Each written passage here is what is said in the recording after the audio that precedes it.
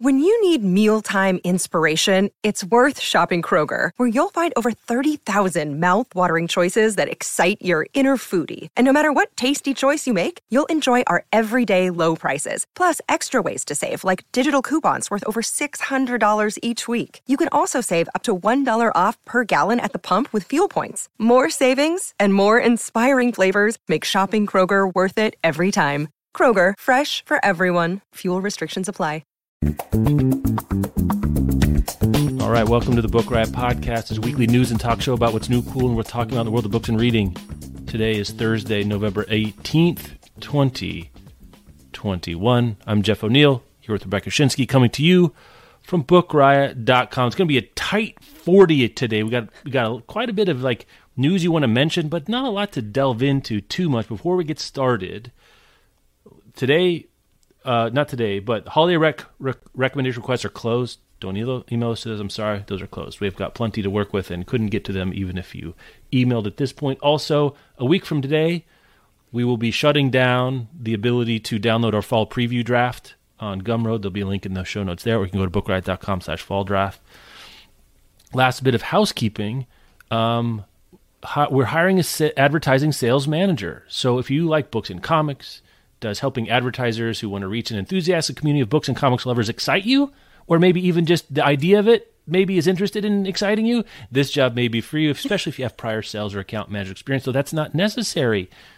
We are committed to building an inclusive workforce, strongly encourage applications from women, individuals with disability, and people of color. Health benefits, retirement benefits, 160 hours of annual PTO are just some of the benefits you can expect. To apply, visit bookriot.com/join-us. Link in the show notes is probably easier. Apply by December 5th. Another day is here, and you're ready for it. What to wear? Check. Breakfast, lunch, and dinner? Check. Planning for what's next and how to save for it? That's where Bank of America can help. For your financial to-dos, Bank of America has experts ready to help get you closer to your goals. Get started at one of our local financial centers or 24/7 in our mobile banking app. Find a location near you at bankofamerica.com/talktous. What would you like the power to do? Mobile banking requires downloading the app and is only available for select devices. Message and data rates may apply. Bank of America N.A., member FDIC. At Evernorth Health Services, we believe costs shouldn't get in the way of life-changing care, and we're doing everything in our power to make it possible. Behavioral health solutions that also keep your projections at their best? It's possible. Pharmacy benefits that benefit your bottom line? It's possible. Complex specialty care that cares about your ROI? It's possible. Because we're already doing it. All while saving businesses billions. That's Wonder made possible. Learn more at evernorth.com/wonder. It's award season, and I didn't even have this on my radar, but the National Book Award came out last night, Rebecca, and I think we have a genuine surprise in my mind. This is not, I don't know. Yes. You want to tell the people what we got here? Well, the fiction winner is Jason Mott's novel, Hell of a Book, which I was like, did I even know this book was a book? I know. I think maybe you were off the week where I think Danica surprise. and I, or maybe Jen and I, were talking about the National Book Award finalists or long list or whatever. And I mentioned, I remember his first book coming out as like a YA post-apocalyptic thing, I think called The Return. Yes. We were at BEA and there were big banners, I remember. It was a huge deal. His debut was a huge deal. I remember all of the publicity around that for sure. This was just not on my radar this year. And it looks like it came out in June. So we missed it also when we were doing our various drafts of big releases for different times of year. Kind of a sleeper hit. I'm seeing here lots of positive reviews. It was on a lot of, book of the year lists. So maybe got drowned out by the talk. I don't know. Colson Whitehead, Jonathan Franzen, Lauren Groff. I'm excited. I'm going to go pick it up at Powell's this weekend if I can get a copy. I'm going to go check this out. This is the kind, I guess is what you want if your National Book Award is a sleeper hit or a sleeper kind of pick that we're then going to go pick up. So I'm excited to see that. It's a bookie book. It's about books, and the cover has a book that's in... and I read the blurb when I was in Powell's the other week. I picked it up. It was on there. Like they're doing now like this Powell's Pick 20% off retail, which is a little unusual for Powell's to do discounting. I think they're trying stuff out, and it was on there. So shouts to them for picking it. But that's really interesting too. Beating out The short list turned out to be Cloud Cuckoo Land, Matrix, Zori by Laird Hunt, and The Prophets by Robert Jones Jr. Pretty good list as well. Nonfiction, Taya Miles, All That She Carried, The Journey of Ashley Sack, A Black Family Keepsake, which we talked about at some point and being interested in. I have this on hold from my library on audio, though. Let me check the weeks here. 7,848 weeks. It only feels that way. But it's a long time, so I don't know. This may have to jump up at some point here for me.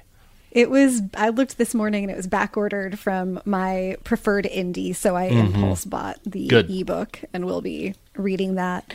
And I feel compelled to note Hanif Abdurraqib, one of the finalists for the National Book Award in nonfiction, A Little Devil in America. I just need to point out that I called it really early, that book is one of the books. I hope to get to that, but I already got more Abduraqib brownie points, or he earned more brownie points to me. I saw a quote from him that's circulating on Twitter or somewhere else that I was looking, or just a blurb in my RSS reader saying, like, the secret to my success is I mind my own business. And fella, I got to tell you, that's like a cool drink of water on a hot day. You'll love to hear it. It's good. It is good advice. It is good advice indeed. Good advice. So you can find a link in the show notes there. As always, bookriot.com/listen. We put the links to all the stories we talk about. Going from pretty interesting book award news to what I have to say is very uninteresting and uninspiring book pick. Barnes & Noble's Book of the Year is Lyrics by Paul McCartney. I thought their last two books were very interesting. The one last year was World of Wonder. Is that the name of that book? Yeah. World of Wonders. And the year before that was The Fox, The Mole, The Turtle, something like that is graphic. The Boy, the Horse, the Dog. It's a definitive article, the animal in a serial. And that book has continued to sell very well, an unusual pick. We were talking about dad books, and I have to say this, we got no feedback about dad books. I think that was very fascinating. Really? No one had any sort of like, their dander was neither up, nor were they helping us resolve our dander. But this is a dad book. I don't know what else to say about this. Yes. And I'm a huge Beatles fan. I like Paul McCartney. I find this completely uninteresting. Why pick this? Rebecca, help me figure this out. I don't know. You had just dropped this into the agenda a few minutes before. I just saw it in the agenda like a few minutes before we started recording. And I saw the news about this morning, and I am just making a confused face precisely because the last two picks, which I think are the only two picks for Barnes & Noble having a Book of the Year, were really interesting. And if you had asked me to guess based on those, what I thought they would be doing with that sort of space ongoing, I would have said, sort of interesting, not necessarily heartwarming, but interesting, like nourishing for the soul kinds of reads. The Boy, the Horse, the Whatever, people review it largely that way. And World of Wonders tangles with some difficult subject matter, but is really, really beautiful and sort of scratches an adjacent itch to the Mary Oliver itch, I think. That this just feels out of left field, and also like Paul McCartney doesn't need any publicity help. Both those first two picks were under the radar to a large degree, I think, before Barnes & Noble highlighted them. And like Paul McCartney's giant book of lyrics and like commentary about them. First of all, it has Paul McCartney's name on it. I know, it's very strange. It's and the write up on the Barnes & Noble website, it's like, this is the gift book of the year, and like, okay, but the category award thing that they do is not gift. Well, I think we may be wrong about that though, because I think the last two books were very good gift books. I gave World of Wonders to my mom. I almost bought The Boy, the Horse, Whatever for my kids, but I didn't, because I was like, but so, and I was in Pals, and have you seen this thing? Have you seen one of these? No, not in person. It's a big book. It's a coffee table extravaganza show title, and it looked, again, I'm not going to hate on them for wanting to move some units, but I do wonder if we now have 3 data points, if our trajectory has changed about what's going on here. I think this is one that people who want to give physical books, it scratches that itch, right? I think that's very interesting. Well, yeah, this is not quite universal, but it's a pretty all-purpose gift book. And you're right, those first two titles were as well. And they do release this announcement right at the beginning of gifting season.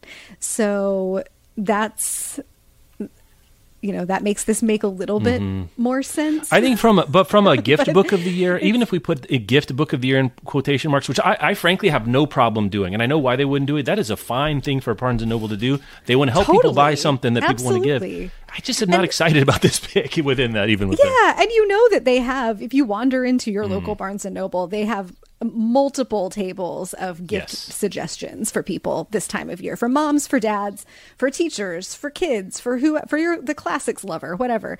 So it just doesn't. I think this is just boring, and also it's I think it's gated by virtue of being a dad book. The boy, the horse, the mole. You're not giving it to a 10-year-old. No, and one of the things that people said about that was that it was kind of good for all ages, good for the whole family, great for all time zones. And World of Wonders is pretty applicable that way as well. It's not a book you would give to a child, but teenagers could find something in it. Adults of all ages could find something to enjoy in it, find some value from it. And Paul McCartney, I think you and I are we're on the younger end of the window of people who are potential customers for this product. It's hard to imagine there are many folks much younger than us that are picking up the Pillars of the Garth. I don't know. Are 24-year-olds buying this for their dad or grandfathers? Maybe. Oh well, for maybe if it's for somebody older, you're just the customer who's the middleman giving it. Here's the other thing I hate about it. Can we jump ahead to the thing I hate more? Even so, and you probably haven't thought about this. Yes. Do you want to know what the retail price for this flipping thing is? It's $100. I'm looking at it. What are we doing? This makes no. I hate this. This is the 1%er of book recommendations. I really don't like this. I don't like this either. And I agree. I like the Beatles a lot. I've followed some of the stuff around McCartney's career. He's an interesting person. In general, I really like commentary about music and hearing artists talk about their creations. There's a Dolly Parton lyrics with commentary book that I am super interested in.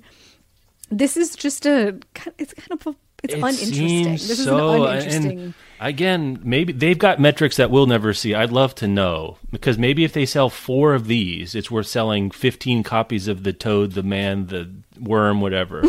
I don't know, and I don't know the other things. Do they get co-op on this? How would they have some kind of deal with the publishers? I think there's a whole bunch of fascinating things going on here. Do you want to know what's even worse than the hardcover the Kindle price? The Nook book price is $84.99. Really? The Kindle price is 57 bones. Well, Amazon, I guess, must be discounting it, because I'm looking at it here on barnesandnoble.com, and it is an $85 That's unbelievable. ebook. Never buy this as an ebook. Talk about spend $14 extra. Get the thing. Just what is I don't like this here. At all. And I'm kind of glad this exists. This is a good. If I were the kind of person that bought my dad $100 book, which I never do, it'd be a great pick for my dad. Maybe my dad will buy this. It doesn't feel. There's something wrong about it, and I don't like this. I don't like it either. It's just. I think I'm going to stand by. It's just uninteresting and risky in all possible ways. Not that gifting needs to be risky, but Paul McCartney is maybe the safest possible. That's a great list. Safest possible retrospective artist collector's editions. Talk to me when there's a Meatloaf lyrics commentary. Then my dad and I will be interested. All right. I'm going to segue a little bit, because I don't think my dad will listen to this before his birthday, which is next week. It doesn't matter. But I was looking for a gift book for my dad, and I found one I really wanted. Miracle and Wonder. Talk about dad books. But my dad and I are huge Paul Simon fans. My brothers and I, my whole family, Michelle, my mom, all huge Paul Simon fans. One of the few artists I've seen more than twice live. And there's a new book produced by Pushkin Industries, which is Malcolm Gladwell's production shingle that does podcasts and audiobooks. And it's Paul Simon, other Paul, and Malcolm Gladwell in conversation over a wide range of subjects, and in parts of it's kind of the same thing for Paul Simon that this is for Paul McCartney. Which here's the thing. Okay. No physical edition. It's audio only, because you got clips of the music. It's them talking together.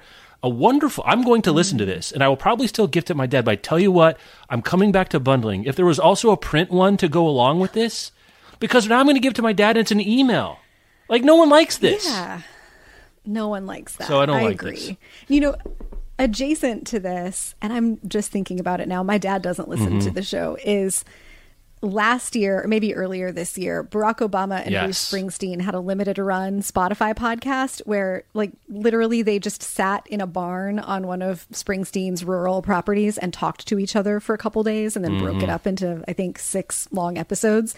And they talked about, you know, race and class and childhood and how they came to their political identities and what they understand about masculinity and like all kinds of things. And they have turned that into kind of a coffee table book. And that would be an interesting gift for your dad who likes The Boss, because then he could also go listen to the podcast if he wanted to and sort of have the whole experience, but you get to give the book and not the email. Can I also talk about the pricing for Miracle in Wonder on Amazon just for a second? I'm scared. I'm like very scared of what this might be. So I am a Prime member, though I no longer have an active Audible account. I've been getting my audiobooks in other ways. Okay. So if I signed up for Audible Premium Plus, which I couldn't tell you right now what that is. Is that I don't know what Premium Plus. Yeah, it's $14.95. If I buy with one click, it's $19.60, and the sticker price is $24.95, and that's Audible's sticker price because it's Audible only or audiobook only. What's happening? I hate this. I don't know. Isn't the one click price usually just the same as whatever the price? The list price is $22.40, which what the ad wizards that came up with that price, I don't know. I save $2.80 by buying with one click, but if I get it as part of my subscription, so I use one of my Audible credits, presumably, it's $15. Audible, I beg you. Well, but Amazon, I beg you. If you use a credit, you don't have to pay. But I'm paying. But the price of a credit is essentially $15. What I'm saying, right? That's true. I beg you. I beg you. Can we please? What a disaster. Can we please do away with the charade of audiobook pricing when I'm not an Audible member on Amazon? Please. In fact, I'll say this: I've gone to buying my audiobooks from Apple. I think I maybe said this on the show before. Because on my phone, and the price is one price, and there's nothing else in it, and I can buy it, and boom, it's there. And frankly, I don't know what's going to take to get me out of the Apple ecosystem. You know, I'm probably going to have an Apple ID till I die. I'm not. This is not hyperbole at this point. So I'm always going to have that phone with me, and I have my iPad, and I have my computers, and we use Apple computers at work, and blah blah blah. Much more than I can ever say about my Audible library, which God knows where that went. Okay, we're going to run through these. Spotify bought a big audiobook production company. I don't think there's anything else to say, but the thing you and I have said is true, which is ear time, and it doesn't matter if it's a music or a music. If it's a music or a podcast, hello kids, or an audiobook, and they want audiobooks. And I think if we're ever going to get the Netflix for books, it's going to be audiobooks, the Netflix for audiobooks on Spotify, if it ever happens. And I was saying in a context recently, people were like, why are books doing so well? And people are buying print books. Like, I don't know. And I think it's one of the great mysteries. But I think one thing that hasn't hurt is there has been no Netflix for books, right? The thing that Netflix has done for movies has not happened for books. And it's been something that the big five publishers have really fought tooth and nail. And I might be willing to call myself wrong about their strategy over time because they seem to have gotten the world they wanted. And COVID helped them in other things. But Spotify is the player. They're not some startup. They're not Scribd, and Scribd is a good company, and they're doing very well. But Spotify is not Scribd. They're 900-pound gorillas. So I'm not sure. Does this mean does this change our vector about Spotify? Does this change our understanding of what the future of Spotify and audiobooks is, or is this sort of a nod our head? Yep, it's about time. We were expecting this. You know, I think a little bit of both. It depends on how the audiobook access will start working in Spotify, because currently you can listen to audiobooks in Spotify, but it's like a limited library, and a lot of them are readings of public domain kinds of works. You know, you can't go listen to Harlem Shuffle in Spotify as just part of your premium membership. So I wonder if it'll be like pay a monthly fee to listen to whatever audiobook. If I have to sign up for Spotify Premium Plus, I'm going to jump off something tall. Right? Or if it's like just if they can somehow make it all you can eat in the way that once you have the premium Spotify membership, you can listen to all you want to listen to.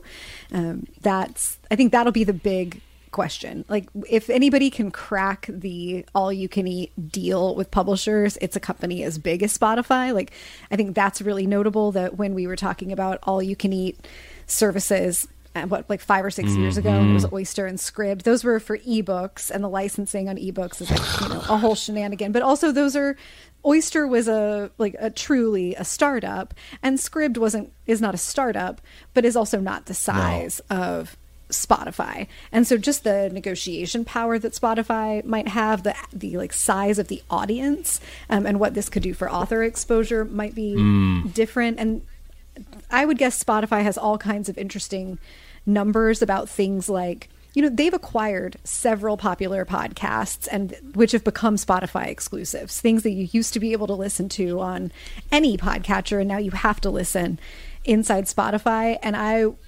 would bet they have numbers about what percentage of those shows' audiences carried over that they might be able to use to make a compelling point about, if folks want to listen to your author's audiobook and it becomes available in Spotify and they're already using the Spotify ecosystem, they're going to come in. This looks to me like a play for getting current Spotify users even more deeply embedded in Spotify, which is certainly how like my podcast experience with Spotify has gone. I already, have had Spotify for music for like a decade. And I shifted over to listening to my podcast on Spotify, partially because Apple's podcast app got crappy for a while, and partially because several shows that I like became Spotify exclusives, and I didn't want to have to toggle, like, remember which app different shows were in. So I could see doing the same thing for audiobooks and migrating other customers who are like me in that, migrating their listening into Spotify so that it is really, truly a one-stop shop. And it's worth noting that none of the audiobook companies that have added podcasts have been successful in doing that in the reverse direction, including Audible. They were not successful in saying, you listen to your audiobooks here, now come listen to a bunch of exclusive podcasts. Those have not become a big thing. And indeed, some of the things that were Audible exclusives, like Esther Perel's show is a good example, is now a Spotify exclusive. Yeah, that's super fascinating, Rebecca. I think when we talked about there being a Netflix for books, or even Spotify getting the audiobooks game, I think we've imagined it to be that Spotify does for audiobooks what they did for music, which is basically, unless it's Garth Brooks, you can find it there. No, I'm serious, right? Like, it is basically a one-stop shop. I think that because of the publishing industry being the way the publishing industry is, and that Audible already is the 900-pound gorilla of audiobooks, that I would go a different way if I was Spotify, and I would go the Netflix model of content creation, which is like, I'm not trying to get all the shows on Netflix, but I want to have enough unique stuff on Netflix that people will subscribe for these reasons and stay for these reasons. And I think it makes perfect sense of two things we just mentioned. Imagine if that Springsteen Obama thing was a Spotify exclusive audiobook, that the only place you could listen to it was on Spotify, or this Miracle and Wonder book, Paul Simon and Malcolm Gladwell. We don't care that you can't buy on Audible, because our job is get you to come to Spotify and stay on Spotify.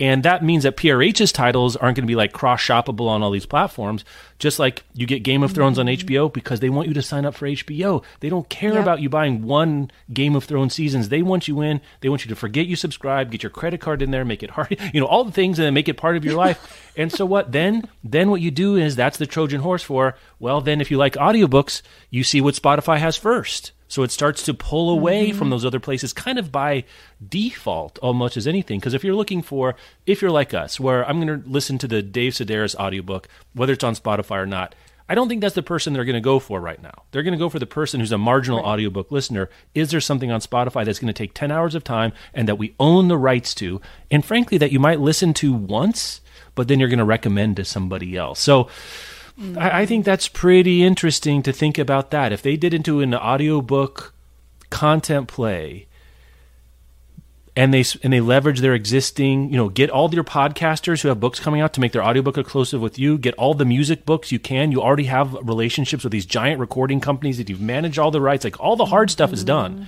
Having Paul Simon and Malcolm Gladwell sit down for 6 hours and turning those things into chapters, that's easy compared to get Taylor Swift back catalog on and paying her royalties or whatever.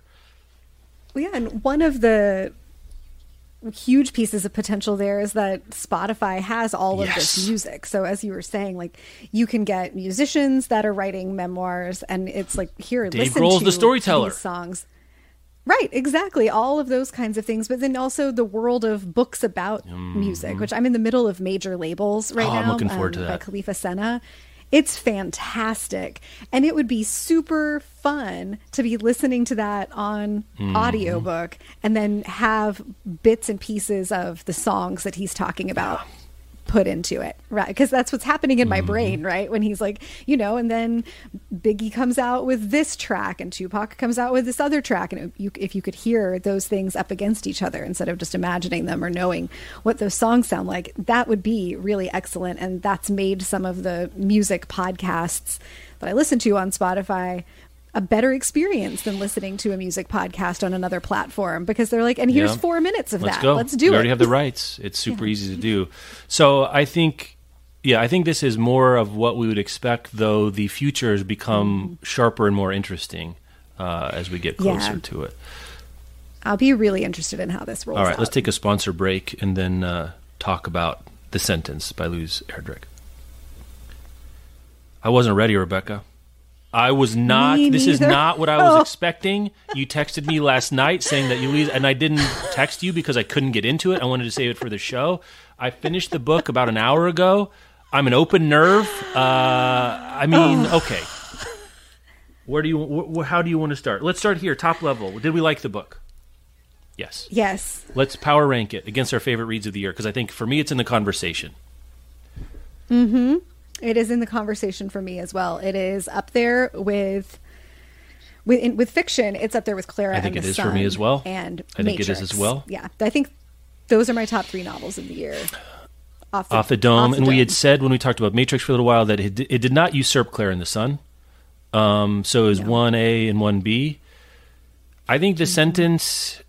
Again, I'm an hour into this, and you know how this works. It's going to take a little time. I don't think it's knocked off Clara and the Sun, but I do think it's maybe wormed its way onto the silver medal place. I need to spend some more time, and maybe even this conversation will help me clarify. I think the thing keeping me, that I'm having the hardest time, is not what I thought. Whereas Clara and the Sun it was great, but it wasn't a surprise. I don't know if that makes, I don't know if that makes sense. And even as the book went along, The Sentence gets more interesting, and Clara and the Sun does as well. But some of what we talked about, like in the Clara and the Sun, you get in the first 10 pages of like the voice of the robot, essentially, and that kind of stylistic. I don't even know what to call that, mastery. Yeah, it's right. Like Ishiguro just starts off at such a high level and then holds the high level of interest and style and skill, and it's really hard to compete with that. Louise Erdrich, I think, comes close, but I also had the experience of it gets more interesting in terms of all of those things. The style gets more interesting. What she does with the form gets more interesting. She moves in and out of a couple voices closer to the end, and it builds in a way that, like, the experience of this book is more of an arc than the experience of Clara and the Sun is, but Clara and the Sun like just starts high and stays high. So yeah, I don't know yet either. I am also going to need to like sit with these for a while, but unless I read something just that knocks my socks off in the next 4 weeks, those are my top 3 for the year, and it'll just be which I think about today. So let's talk about what it's about, and then also what we thought about and what it's actually about in various different levels. I was sold, and I don't have the blurb in front of me to read the jacket copy. I was sold on it's set in a bookstore, and Erdrich is the owner of Birch Bark. I can't remember the Birch Bark Books. And so she knows from what she's talking about for like the ins and outs of an independent bookstore. And the stuff that's about the bookstore is great. Like it's real, it feels very real and very lived in, a good cast of characters there. But also that there's a ghost, right? There's a haunting of the bookstore. But also that it was fun, right? This is what I was told. That's sort of like a winking, fun ghost story in a bookstore. And it is that. But that's like saying you go to a 5-star Michelin-starred restaurant and you're like, it's the dessert. Because there's entrees, there's side dishes. This is a COVID novel. It's a 2021 novel or 2020 novel. It's a novel about memory and loss and death and love and fear and inheritance and crime and sin. And I was not ready for the modulating tones of what Erdrich is doing, because there are moments of great lightness here. There are. I was also unprepared. and I expected, like, I was skeptical about this book going in because of, you know, my established stance that books about books and set in bookstores are such a hater pandering. For this. I agree. And I'm sorry. It's just usually a very like easy tactic. But I had faith like Louise Erdrich's take on that, even if it was kind of pandery, would be better. And I didn't find this to be pandery at all, but mostly because it's not really a book about books or about bookstores. This is not a fun reading read. There are, as you said, moments of lightness, and there's some humor and like real warmth to the voice at various points. But this, you said, you know, that you're an open nerve. Like the word that I had in my notes was that this is just, a lot of it is very raw. I felt very raw reading a lot of it, precisely because a lot of it is about very recent, very painful things.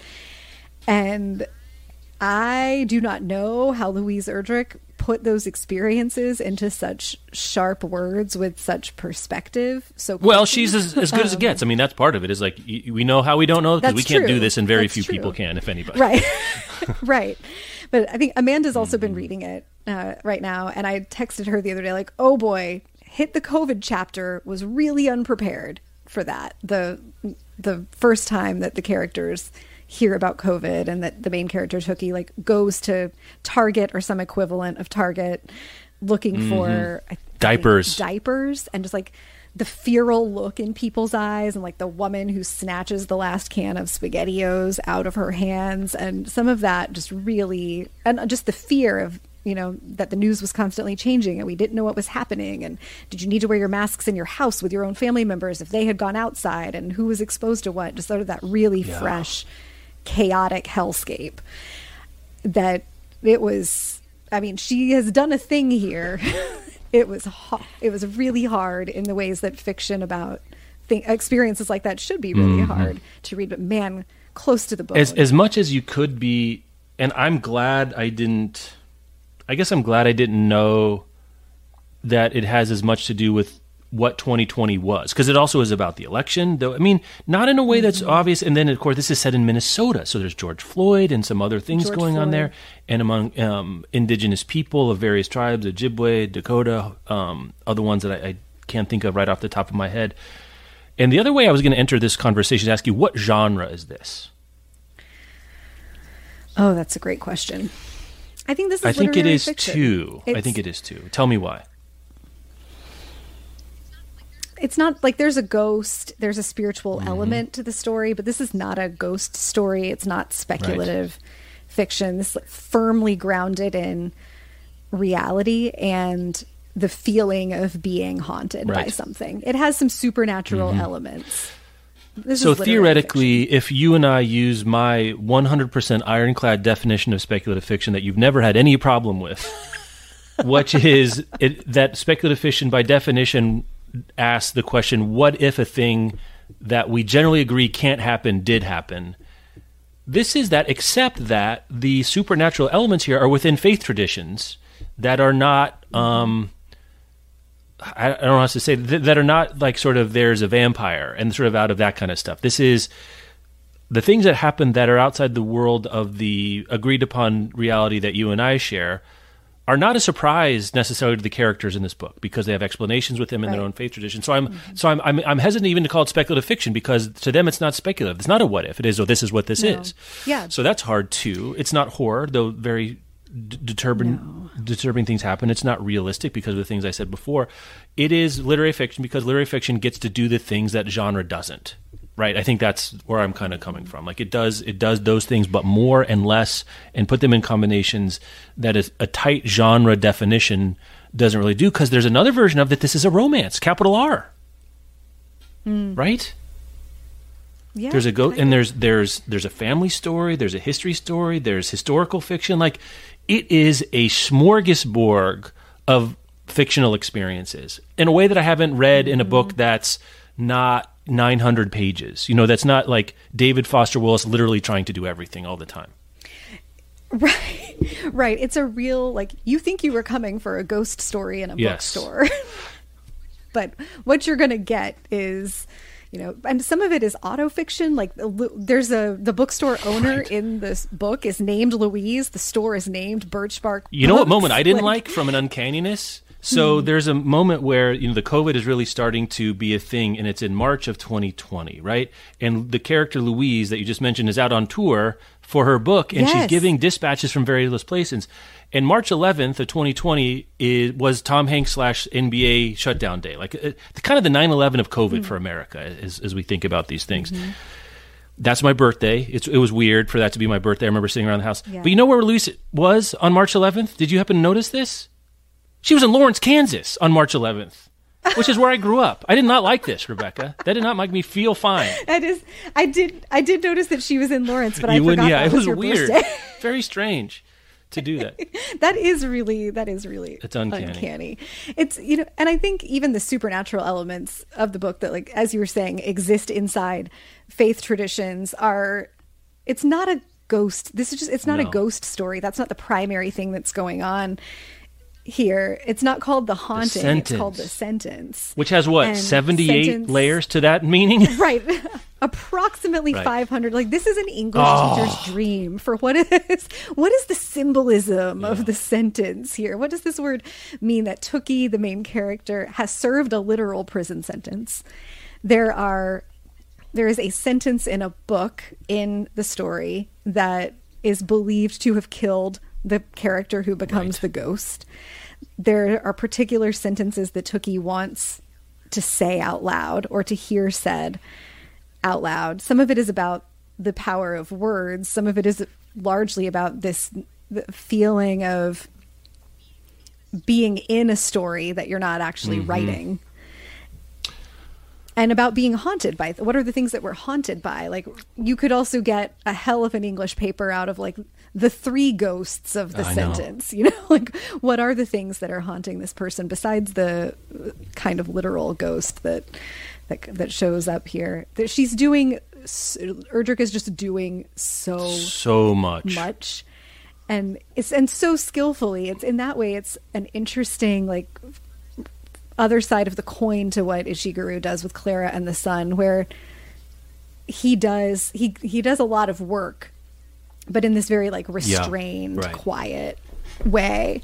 And Erdrich the book is not chaotic, but there are, multiple genres are happening here. We're moving through different characters' perspectives. You're just dropped into the assumption that the assumption and belief for these characters that ghosts are real, that some other supernatural characters or types of beings could be at play, that, you're talking about having broken the law and being haunted by that. There's this really beautiful relationship between the 2 main characters, and we get to see them be winking and joyful together, but also, like, filled with terror when COVID begins. And just the idea that there's a scene there where Tookie and her husband it's early in COVID, and they're, like, talking to each other about, like, you have to promise me that you won't die either.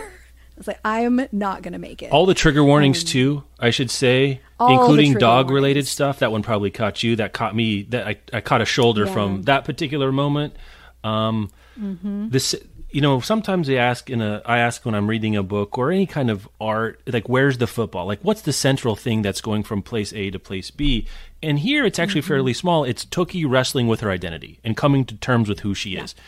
And for all of us, but especially in Tookie in this moment where she comes from and what she experiences, it takes a lot of journey through time, space, and feeling and memory to get to that reckoning. But that's the central thing. Everything else in the book is either context, backdrop, exploration, or unfolding of that central question. So in a lot of ways, the emotional core of it is very small and simple, but it does remind us that to figure out who you are, you kind of have to recreate the universe of your existence to figure that out. And everything else that's happening around that, she has to come to terms with a bunch of different people to move from this place to this place.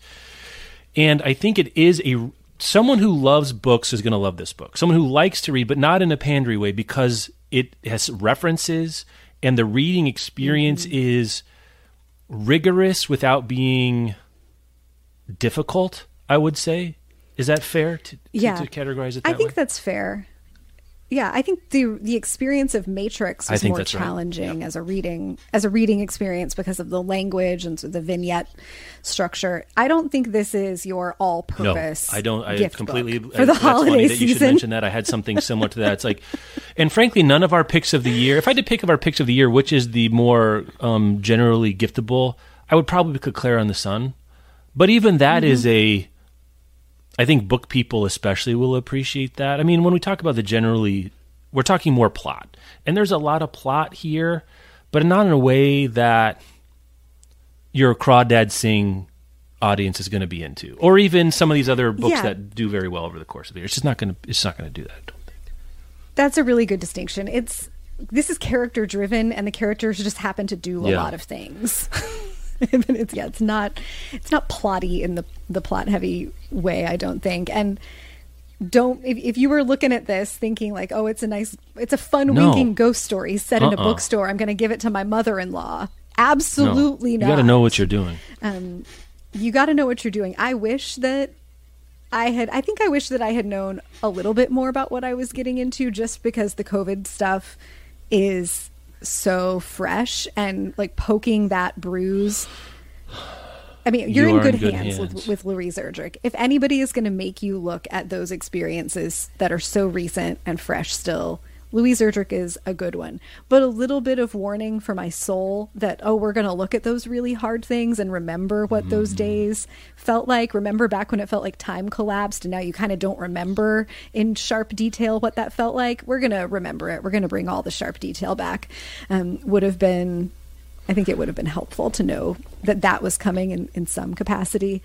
But we're probably going to need that for books for a while. You know, Tiffany Yannick's new book this year, Monster in the Middle, has like COVID shows up in the last couple chapters of that. I was like, I was unprepared. Well, Erdrich is very specific that it's like November 2019 to November 2020. And I didn't put it together because I think that comes pretty early on. It's like, that's COVID time, so it's going to have to wrestle with it.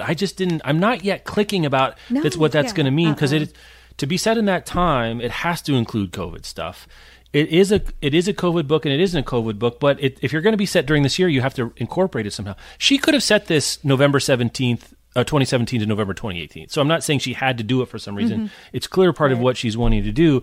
And, there was COVID itself as a ghost, as being haunting is part of that's, it may never rise to the level of capital T text, but it's very, very capitalized subtext to some of these things and how you deal with other people. And it is the leader in the clubhouse for me of fictional representations of COVID. It's going to be very difficult to do this with a defter hand that makes more sense, that is sort of like, look how weird COVID is and it's about COVID. Like, this is how you incorporate it into a story at this time, because it is not their whole lives, but it's a big chunk of them, but other stuff is happening, and it, rather than alters what's going on, it more intensifies. It becomes a catalyst for some emotional stuff that's going on that I think has been true for a lot of people of what COVID's done in their lives over the last couple of years. So I guess I hear what you're saying. Myself, I'm glad that it became as a surprise, because then I got to be surprised and then see how deftly handled it was.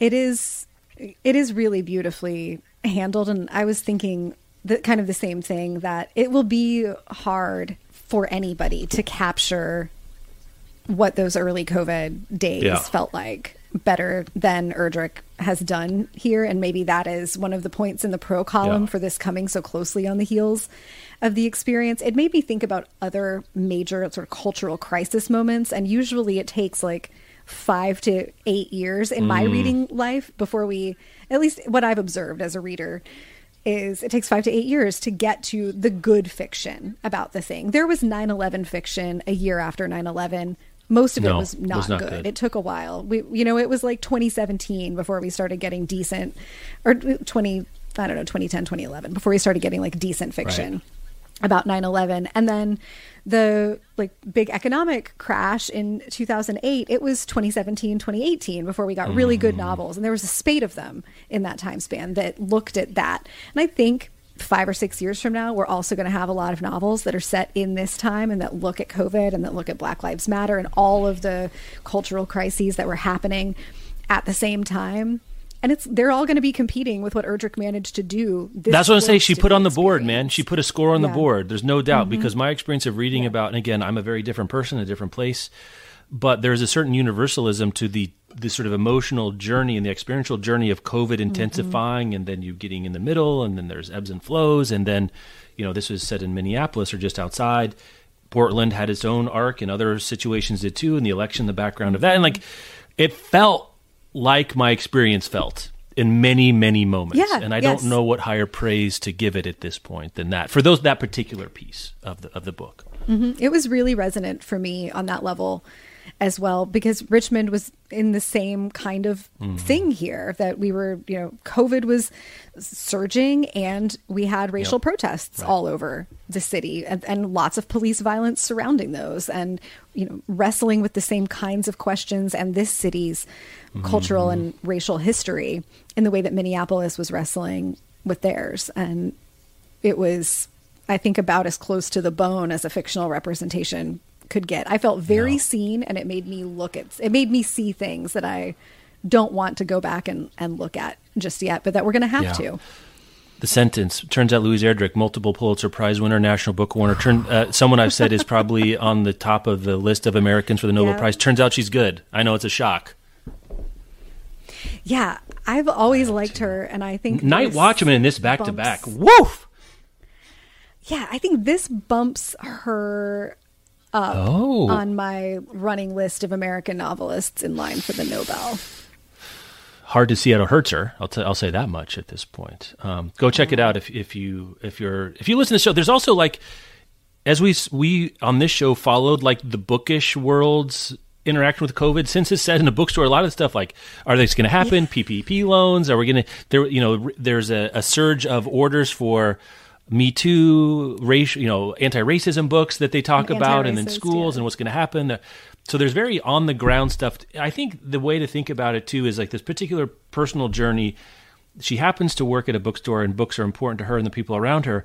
But then it's the story of 2020 told through the lens of a bookstore owned and operated largely by Indigenous people in Minnesota, as a way to understand what this book is about. And I think that's really the additive moment for me that makes it special. To see that through that lens. Yeah, I think that's a really nice way to say it, that it's intersectional with a lot of identities and a lot of different ways of seeing the world. And one of those identities is person who understands the world through books. Rebecca, thank you so much. And we'll talk to you next time.